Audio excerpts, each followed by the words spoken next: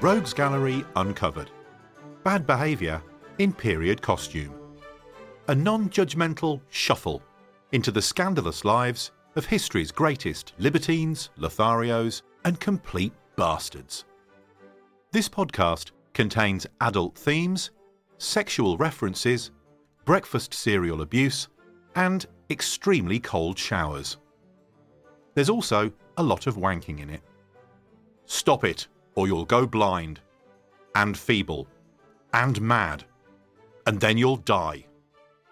Keeping your hands to yourself with the mid-19th century's most terrifying social contagion: masturbating. Once again, it's been slightly longer than I'd hoped between episodes, I'm afraid. This wasn't down to indolence on my part, in fact, quite the opposite. Since the last time we spoke, I've been to the Middle East to write about history, and all the way to London to perform the part of a large Teutonic man wearing very small swimming trunks. Suffice it to say, I've been a bit busier than normal. Of course, the recent coronation was also a little bit of a distraction. We had a street party round our way, which was the perfect opportunity for me to get patriotically hammered with all of the neighbours that I hardly speak to for 99% of the time. God save the King.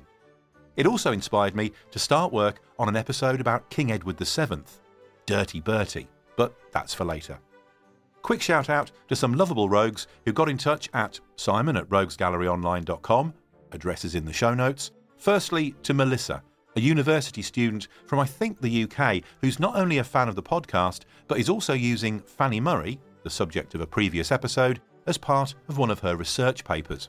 It was lovely to talk harlots with you, Melissa. Also, Mike from Location Unknown. He answered my request for non-European rogues with, by his own admission, a little bit of a curveball. Musical legend Ray Charles. Mike describes Ray Charles as, and I'm quoting, a drug user, a womanizer, but also roguish in good ways, highly innovative in his music, stood up for civil rights in 1960s Georgia. Well, you had me at womanizer, Mike, so Ray's definitely on the list. Also, not forgetting Facebook rogues, Simon Wallace and Nicholas Sanders. Now, this next episode is a little bit of a departure, in that it doesn't focus on one particular roguish character or group of characters, but rather it looks at how one intimate act, which I suppose can be roguish depending on when and where you do it, was the subject of a 19th century Operation Fear, which tried to terrify people into a pattern of prescribed behaviour, even though its narrative was patently ridiculous. You could look for modern equivalents of that if you like, but I'm staying out of it. And on that brave note, the following tale is written in the present tense of the period in which it's set, and as such may contain attitudes and opinions of the protagonists and their times which would today be considered unacceptable. As I'm not a rabidly anti-masturbation 19th century religious zealot, in fact, I'm very, very pro, and who's to say I'm not doing it right now? Those attitudes and opinions are obviously not mine. I'm not really doing it. Honestly.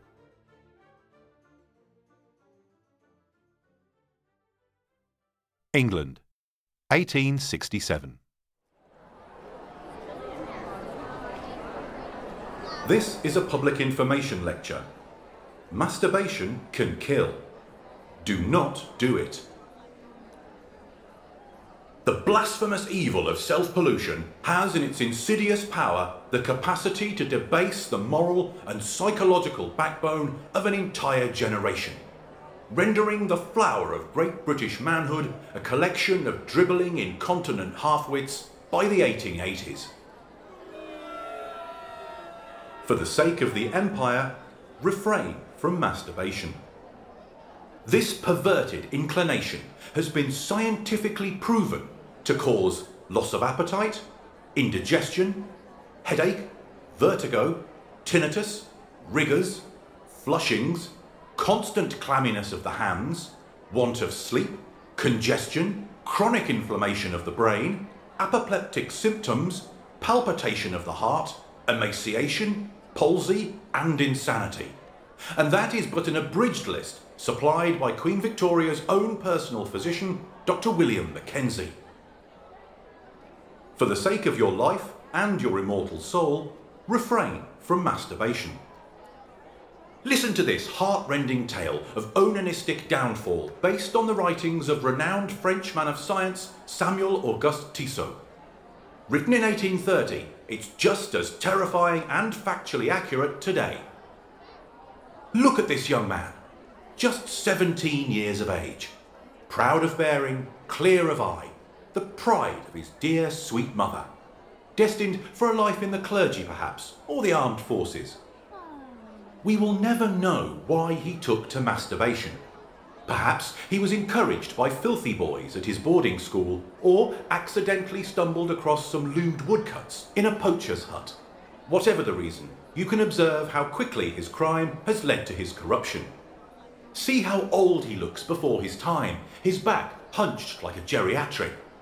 But he continues with his solitary vice, and a devouring fire burns up his entrails, and he suffers from horrible stomach pains. Look at his eyes. Once so pure, so brilliant, their gleam is gone. Now a band of fire surrounds them. But still he masturbates, and now he can no longer walk. His legs have given way.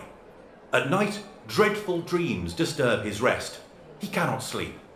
Would now that he could leave himself alone, but this unholy aberration has him in its grasp, and his teeth become rotten and fall out. What's worse, his chest is burning, and he begins coughing up blood. His hair, once so beautiful, is falling out. Early in life, he's becoming that most pitiful of conditions, bald. So hungry, so very, very hungry, he wants to eat, but no food will stay within his stomach. Helpless in a whirlwind of masturbation, his chest begins to buckle and he vomits blood. His entire body becomes covered with pustules, a horrible, horrible sight. Even if he could stop touching himself now, it would be too late. A slow fever consumes him and he languishes, his entire body burning up. The end is near. His body is becoming completely stiff. His limbs stop moving. He raves and raves and raves, stiffening in anticipation of coming death. At the age of just 17, only months after starting the loathsome habit of masturbation, he expires in horrible torments. Onanism, the facts. The sin of onanism is named after Onan, who, in the book of Genesis, refused to impregnate his brother's widow and instead spilled his seed upon the floor. For committing this act, an all-loving and forgiving God violently struck him down, and mankind learned that doing anything else with semen, apart from the begatting of children, was the most heinous of crimes. A so-called scholar of my acquaintance says that the ancient Sumerian, Greek, Roman and Egyptian cultures regarded masturbation as both natural and healthy for thousands of years. But they, of course, were godless heathens who have contributed nothing to the modern world. God says no to masturbating. Far better to listen to the words of one of Great Britain's most respected gynecologists, Dr. William Acton, the author of The Functions and Disorders of the Reproductive Organs in Childhood, Youth, Adult Age and Advanced Life. He maintains that all men have a finite amount of energy, and the expenditure of it through self-manipulation results in both physical and mental degeneracy. Reasons for this, he says, are manifold, beginning usually in childhood from hereditary predisposition, irritations of the rectum arising from worms, bedwetting, and washing the penis too vigorously. Although not a supporter of circumcision, he does argue that the foreskin is another surface for the excitement of the reflex action, so make of that what you will, and that flogging on the buttocks at school, widely considered a character-building experience, can occasionally lead to beastly inclinations. On the subject of youth, while young men who engage in vigorous, healthy outdoor pursuits to the point of exhaustion, and often bookended by cold baths, rarely feel the need to engage in the solitary vice, those who allow themselves to be more intellectually stimulated are at much greater risk. Acton refers to these fellows as puny exotics whose intellectual education has been fostered at the expense of their physical development, and advises them to refrain from studying the classical works which are almost certain to excite sexual feelings. Excessive thinking leads to lewdness. Do not do it. The American Sylvester Graham tells us that the loss of an ounce of semen is equivalent to losing an ounce of blood. and urges even married couples to have intercourse no more than once a month. Those who masturbate, he says, are shy, suspicious, languid, unconcerned with hygiene and jaundiced. They grow up, he warns, with a body full of disease and with a mind in ruins, the loathsome habit still tyrannising over them with the inexorable imperiousness of a fiend of darkness. Ulcerous sores, in some cases, break out upon the head, breast, back and thighs, and these sometimes enlarge into permanent fistulas of a cancerous character and continue, perhaps for years, to discharge great quantities of fetid, loathsome pus, and not infrequently terminate in death. Graham suggests that rich and flavourful diets, particularly those involving spicy food, can contribute to inflaming lascivious behaviour, and to that end has developed a special cracker of unsurpassed blandness in taste and texture to distract from thoughts of sex whilst at the dinner table. Do not eat your way into purgatory. For those warriors in the battle against masturbation who wish to arm themselves and take on this enemy hand to hand, science has manufactured an array of ingenious weapons. The four-pointed urethral ring, when placed around the flaccid penis, will ensure that involuntary and even nocturnal tumescence is painfully discouraged. The bow suggests that it could also be given as a Christmas gift or as a reward for the passing of one's exams.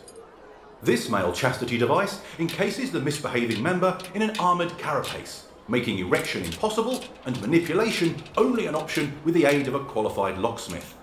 A variety of other devices, some based on bear traps, others with a complex system of bells attached, can both prevent nocturnal emissions, spermatoria, or alert a watchful household that such an event is about to take place. Self-purity through science. No touching. But what of the female?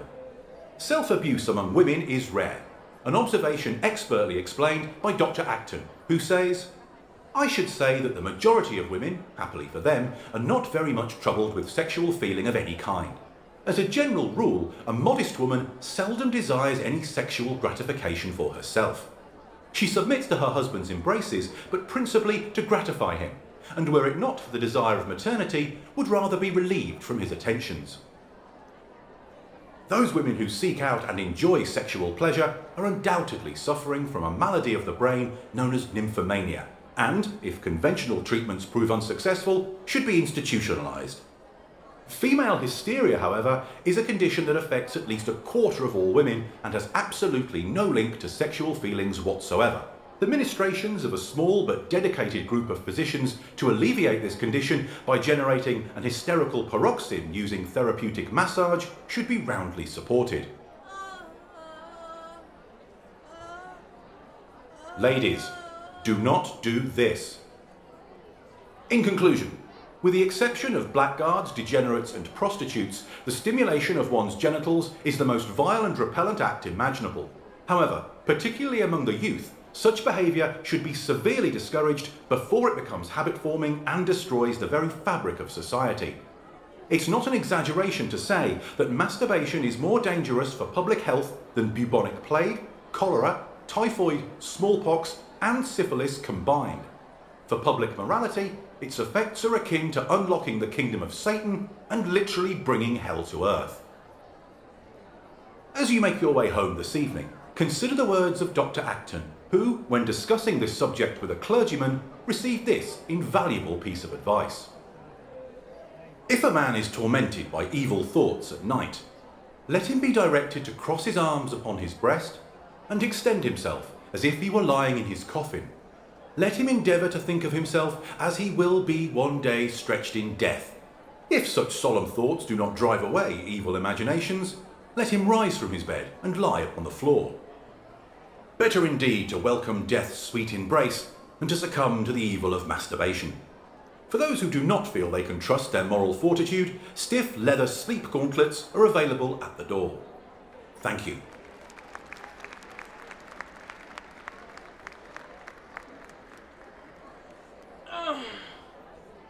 Stop it. To a 21st century mind, the Victorian terror of me time is totally ridiculous, although I suspect that many of its strictest fearmongers snuck off for a guilt-laden hypocritical tug more often than they'd ever care to admit. As to where it all came from, well, not surprisingly, religion had an awful lot to answer for, but I rummaged around to find some more specific anti-wanking literature and came across, pun intended, a pioneering work from 1712. It's the wonderfully named Onania, or The Hideous Sin of Self-Pollution and All Its Frightful Consequences, by our old friend Samuel Tissot. Now, he was actually a Swiss physician who specialised in conditions of the mind and, based on no evidence whatsoever, wrote several works in the 18th century that blamed masturbation for a raft of unpleasant medical conditions. He wrote, shall I do the accent? Self-pollution is a... No, I won't. Self-pollution is a crime, not only against nature, but against society, against God. It corrupts the imagination, weakens the body, and makes men and women mentally, physically, and morally unfit for the duties of life. 100 years later, he was the Anthony Fauci of unreliable masturbation information. His books, though, flew off the shelves. And if you're building your own library of sexual abstinence, consider also getting yourself copies of the following: The Silent Friend, 1848, by Sylvester Graham. He's the bland cracker guy who thought an uninteresting diet would prevent self-love. And The Unputdownable, Plain Facts for Old and Young, 1881, by John Harvey Kellogg, the legendary breakfast cereal pioneer and passionate anti-masturbator. The story that he invented cornflakes to stop people touching themselves is popular, but a little bit of an urban myth, although he did agree with Graham that exciting and spicy foods led to social degeneracy. When he wasn't tinkering with corn to make it more boring, Kellogg was busy inventing a patented genital cage for men whose urges couldn't be tamed by cereal alone. He was also a big fan of harsh punishments, shaming and fear to make sure that boys in particular stayed on the straight and narrow. And while we're on the subject of toss-preventing gadgetry, my research delvings have revealed more than the usual box full of chastity belts, knob cages and penis rings. If you really couldn't leave yourself alone in the 1800s, it was perfectly acceptable to be confined within a thick canvas straitjacket.